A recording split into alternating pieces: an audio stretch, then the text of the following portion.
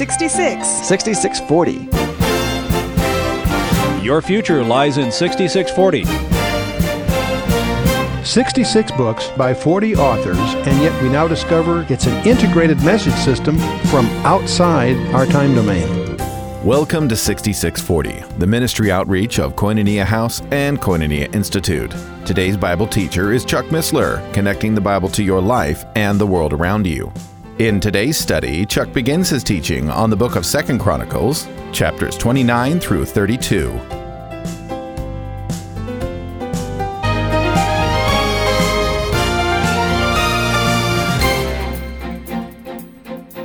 Let's bow our hearts for a word of prayer. Father, we thank you for the opportunities before us. We pray, Father, that you would just use these opportunities to help us each understand more completely just who you are and the extremes you've gone to on our behalf. We pray, Father, that you just reignite in each of us a new hunger, a new passion for your word as we just turn our hearts to you in the name of our Lord and Savior, Jesus Christ. Amen. Well, we're in 2 Chronicles, and we're going to be focusing on chapters 29 and 32. And I want to just by way of quick summary, 1st and 2nd Chronicles were probably written in the same time and probably by the same people as Ezra and Nehemiah. It's generally ascribed to Ezra, having pulled this all together. It could be him directly, or it could be a team working under his jurisdiction. Scholars are there's all kinds of non-conclusive evidence to support those views, but clearly, 1st and 2nd Chronicles, Ezra and Nehemiah really emerge out of the return from the exile.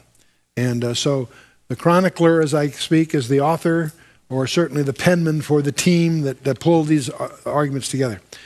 The first Chronicles, of course, deals with the genealogies all the way from Adam to the return from exile, and focuses, that's the first 9 chapters, and then the rest of it focuses on the reign of David himself.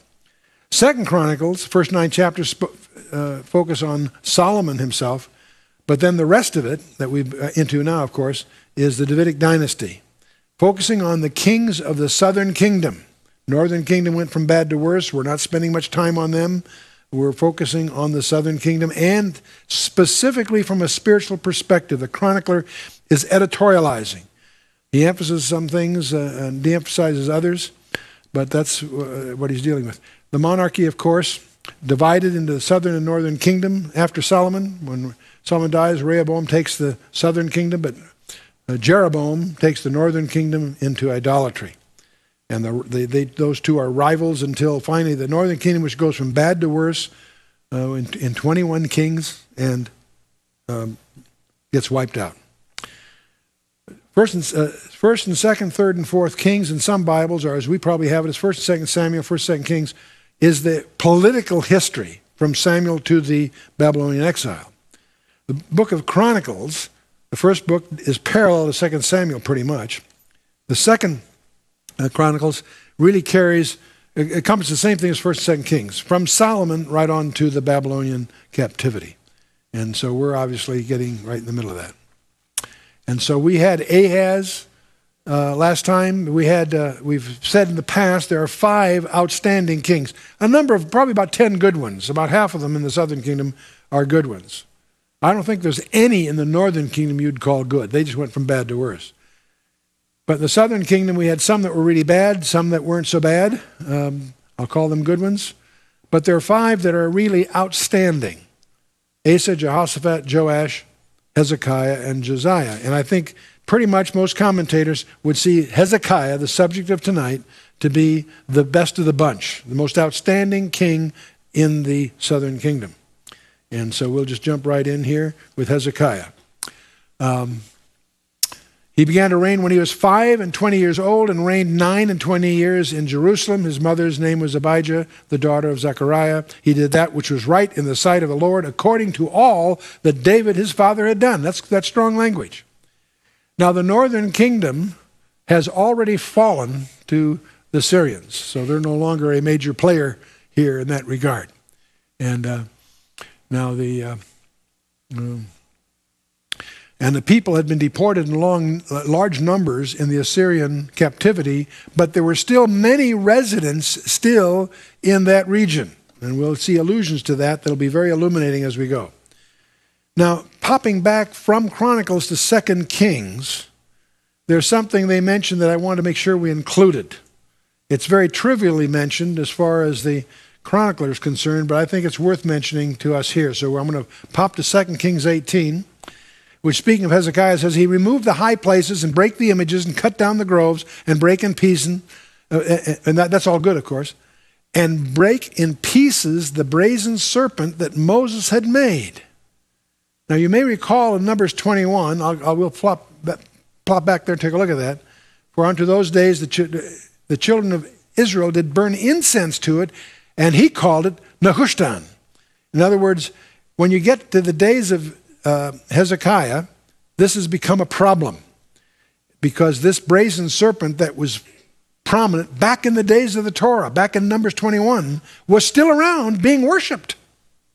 And he's calling it a thing of brass, Nehushtan, a thing of brass. Let's back up and let's get a view of this thing here.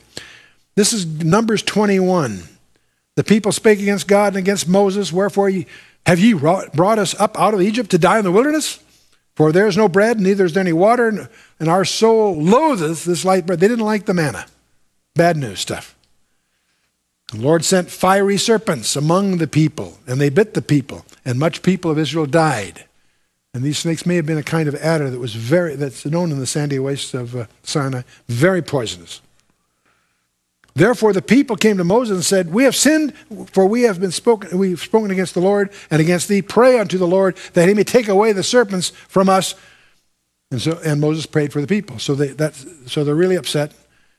Moses goes to the Lord.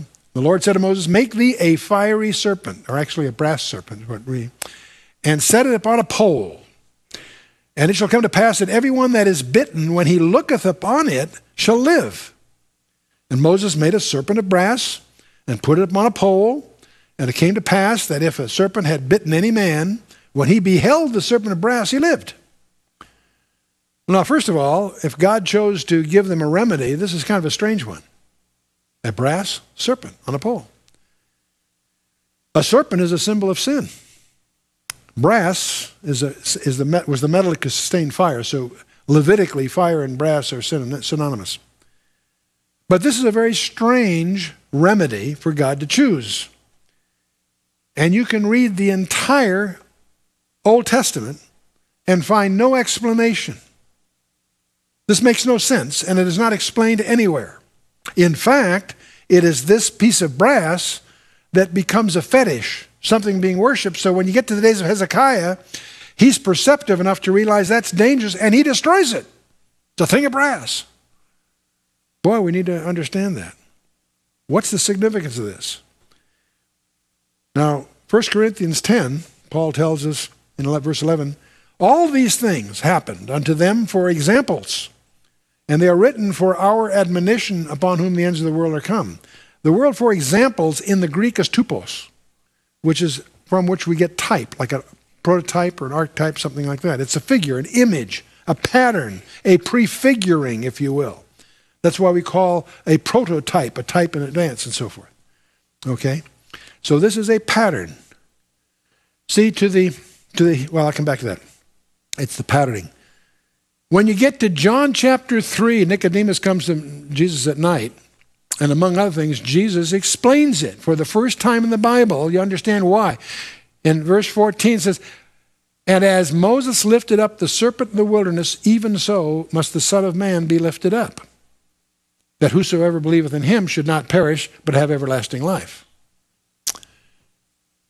So suddenly, standing back, you realize God, in Numbers 21, was deliberately anticipating Jesus Christ.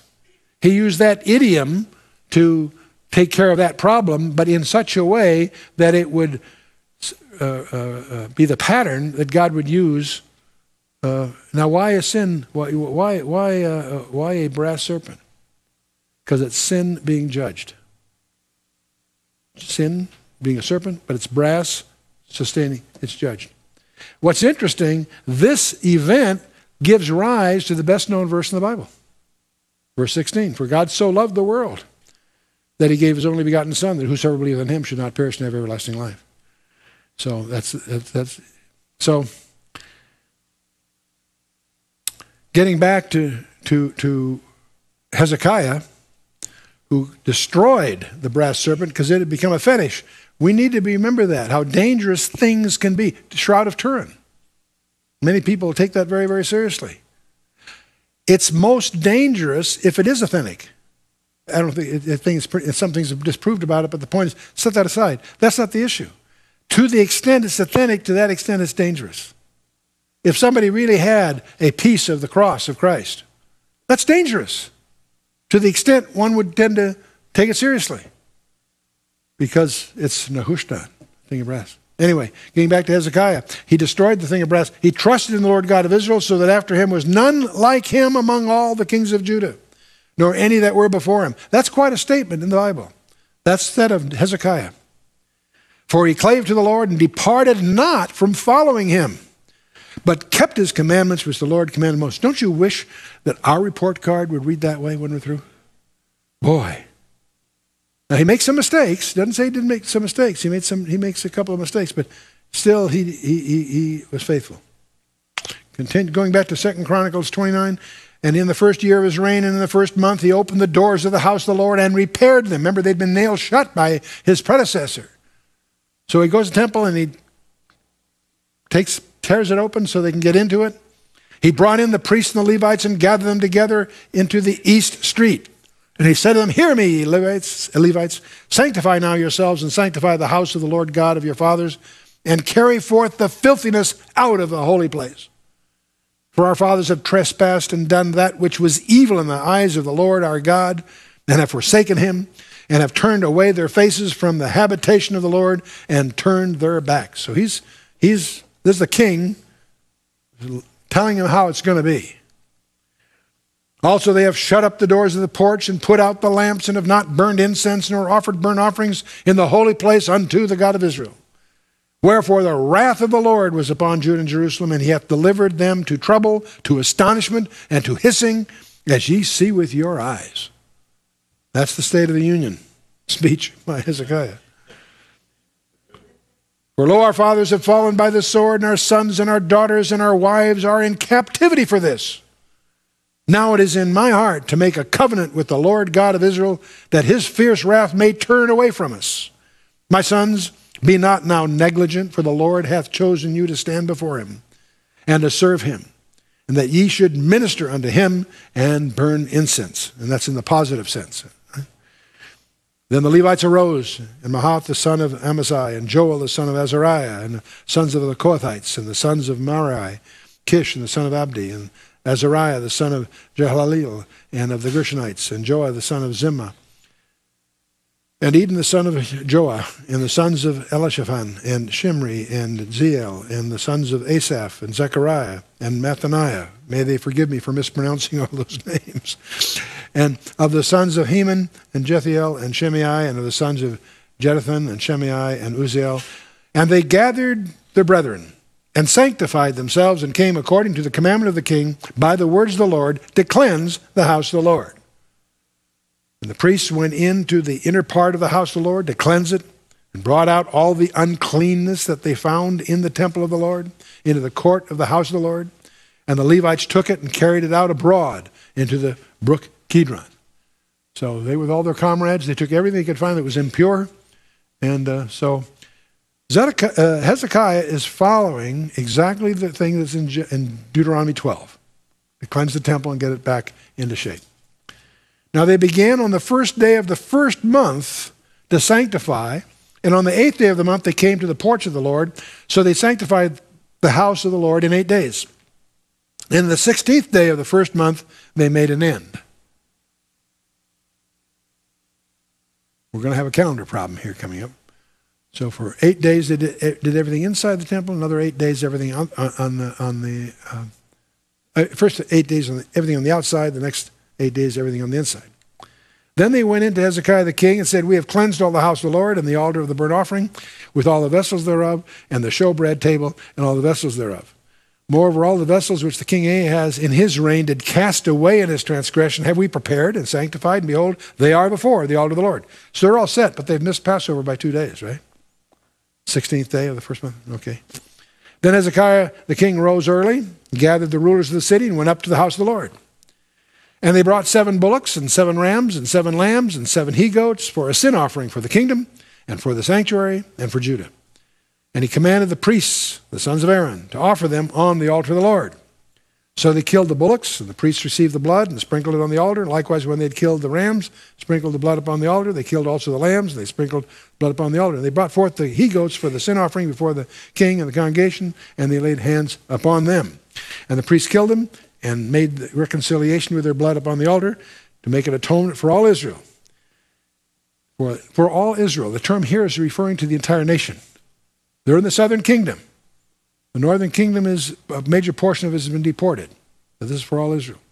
For the king commanded that the burnt offering and the sin offering should be made for all Israel. I think that's interesting. We don't have 10 tribes lost. We've been through that in previous times ago. I want you to be sensitive to that whole issue as we go forward here. And he set the Levites in the house of the Lord with cymbals and with psalteries and with harps, according to the commandment of David and of Gad the king's seer and Nathan the prophet, for so was the commandment of the Lord by his prophets. So they got the musicians in all their places, and so they're all set to go here. And the Levites stood with the instruments of David, and the priests by the trumpets, or with the trumpets. And Hezekiah commanded to offer the burnt offering upon the altar, and when the burnt offering began, the song of the Lord began also with the trumpets and with the instruments ordained by the king of Israel. So this is very similar to when Solomon brought the ark to the temple, if you may recall back there in 2 Chronicles 5. And all the congregation worshipped, and the singers sang, and the trumpeters sounded, and all this continued until the burnt offering was finished. And when they had made an end of the offering, the king and all that were present with him bowed themselves and worshipped. So they, in effect, bowed themselves. They actually prostrated themselves. Moreover, Hezekiah the king and the princes commanded the Levites to sing praise unto the Lord with the words of David and of Asaph the seer, and they sang praises with gladness. They bowed their heads and worshipped. Then Hezekiah answered and said, Now ye have consecrated yourselves unto the Lord. Come near and bring sacrifices and thank offerings in the house of the Lord. See, they've done the compulsory part. Now they're doing the voluntary part, so to speak. And the congregation brought in sacrifices and thank offerings, as many as were of free heart, burnt offerings. See, some of that was following the prescription. Now the analogy you might draw, you have your tithes, but you haven't done an offering until you've made your tithe. Your offering is what comes beyond what you're required, is the idea. Okay. And the number of the burnt offerings which the congregation brought was 70 bullocks, 100 rams, and 200 lambs, and all these were for a burnt offering to the Lord. And the consecrated things were 600 oxen and 3,000 sheep. But the priests were too few, so they could not flay all the burnt offerings. Wherefore their brethren, the Levites, now they weren't priests, they were Levites. You understand the difference. A priest was a Levite that was a direct son of Aaron. The rest were called Levites. When you say Levites and priests, the priests were Levites too, but they're a special class. They're under descendants of Aaron. Anyway, at this point, their brethren, the Levites, did help them till the work was ended, until the other priests had sanctified themselves. For the Levites were more upright in heart to sanctify themselves than the priests. And also the burnt offerings were in abundance with the fat of the peace offerings, the drink offerings for every burnt offering. So the service of the house of the Lord was set in order. So all this has occurred in the first month, caused lots of rejoicing. Hezekiah rejoiced, and all the people that God had prepared the people, for the thing was done suddenly or quickly. Now we come to the great Passover, chapter 30. Hezekiah sent to all Israel and Judah. Let's stop for a second. Who is he sending to? The northern, what's left of the northern kingdom. Assyrians had taken a large number of them and deported them. They no longer exist as a kingdom. There's still people living there. These are the tribes that people think somehow got lost.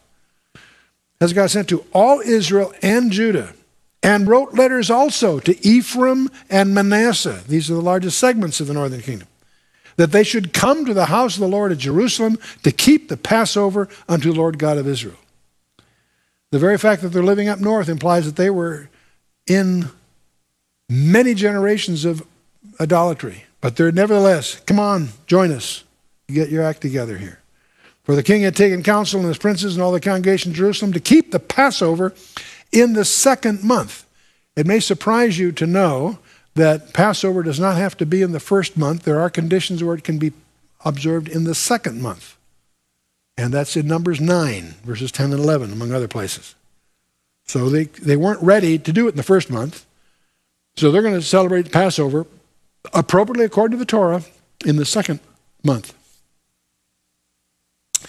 For they could not keep it at that time because the priests had not sanctified themselves sufficiently, neither had the people gathered themselves together in Jerusalem. And the thing pleased the king in all the congregation. So they established a decree to make proclamation throughout all Israel from Beersheba, way down south, to Dan, that's way up north, that they should come to keep the Passover unto the Lord, God of Israel, at Jerusalem, for they had not done it of a long time in such sort as it was written. So this is a big deal. This is the great Passover. So the posts went with the letters from the king and his princes throughout all Israel and Judah. No confusion here, right? And according to the commandment of the king, saying, Ye children of Israel, turn again unto the Lord God of Abraham, Isaac, and Israel. Isn't that interesting? The Lord God of Abram, Yitzhak, and Israel. You always think of Abraham, Isaac, and Jacob. The word Jacob and Israel are interchangeable. When it's Jacob, he's in the flesh. When he's got his act together, he's called Israel. The name is applied, it's not used interchangeably, it's used subtly. But here we're talking about things are getting together right. The God of Abram, Yitzhak, on Israel. And he will return to the remnant of you who are escaped out of the hand of the kings of Assyria. And be not like your fathers and like your brethren, which trespassed against the Lord God of your fathers, who therefore gave them up to desolation, as ye see. Now be ye not stiff-necked, as your fathers were, but yield yourselves unto the Lord, and enter into his sanctuary, which he hath sanctified forever. And serve the Lord your God, that the fierceness of his wrath may turn away from you. Sounds like a good proposition for all of us. For if you turn again unto the Lord, your brethren and your children shall find compassion before them that lead them captive, so that they shall come again into this land, so that your Lord God is gracious and merciful, and will not turn away his face from you if you return unto him. So the posts were passed from city to city through the country of Ephraim and Manasseh, even to Zebulun. But they laughed them to scorn and mocked them. No surprise, they've been in idolatry for many generations. Nevertheless, divers, various ones, of Asher and Manasseh and of Zebulun humbled themselves and came to Jerusalem. So there were some among them that turned faithful. Also in Judah, the hand of God was to give them one heart to do the commandment of the king and of the princes by the word of the Lord.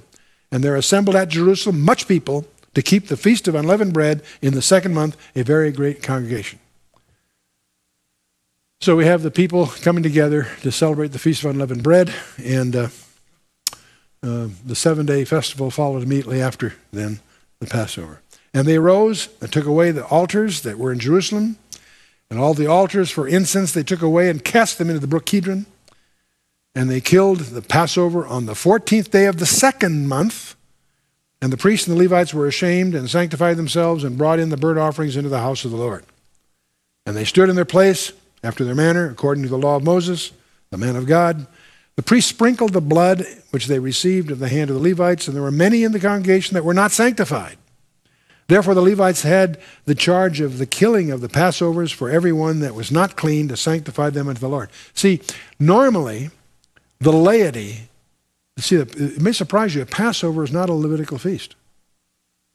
Passover was given by the head of the family. The laity slaughtered they had to go take the temple and have them blessed, but it was a one for every household kind of thing. And but here the laity wasn't cleansed enough to do that. So the Levites stepped in, they recognized that, he stepped in to do that for them because of the apostasy that they came out of here. So they were ceremonially unclean, and so they couldn't slaughter their own Passover lambs because they weren't ceremonially clean. But that's why the Levites had to take charge of killing the Passovers for everyone that was not clean. They're trying to accommodate the laws for the situation. And for a multitude of the people, even many of Ephraim and Manasseh and Issachar and Zebulun, had not cleansed themselves, yet they did eat the Passover otherwise than it was written. But Hezekiah prayed for them, saying, the good Lord pardon every one. Boy, he's got as soon as Hezekiah realized this, he prayed on God that he might be pleased. He might be more impressed with the sincerity of their hearts than the matters of ceremonialism here. So Hezekiah prayed for them, saying, the good Lord pardon every one that prepareth his heart to seek God. The Lord God of his fathers, though he be not cleansed according to the purification of the sanctuary. And the Lord hearkened to Hezekiah and healed the people. So that's all. This is just a great, refreshing change from everything that's gone before. And the children of Israel that were present at Jerusalem kept the feast of unleavened bread 7 days with great gladness. And the Levites and the priests praised the Lord day by day, singing with loud instruments before the Lord. And so we know that the essence of God's grace is evident in the fact that he have a favorable response to the prayer. And so they're all praising God with joy. And Hezekiah spake comfortably unto all the Levites that taught the good knowledge of the Lord. And they did eat throughout the feast 7 days, offering peace offerings and making confession to the Lord God of their fathers. And the whole assembly took counsel to keep the other 7 days, and they kept other 7 days with gladness. So they extended the whole party another week, okay? That's pretty cool. You've been listening to 6640, the ministry outreach of Koinonia House and Koinonia Institute. Today's Bible teacher was Chuck Missler, teaching through the book of 2 Chronicles. For a complete listing of resources available, please visit khouse.org. You can also call us on 1-800-KHOUSE-1. To learn more about Koinonia Institute, visit koinoniainstitute.org. Thank you for listening to 6640 and for your continued prayerful support of this ministry. Until next time, as we continue this series, may God bless you with the knowledge of His Son, Jesus Christ, as you study His Word.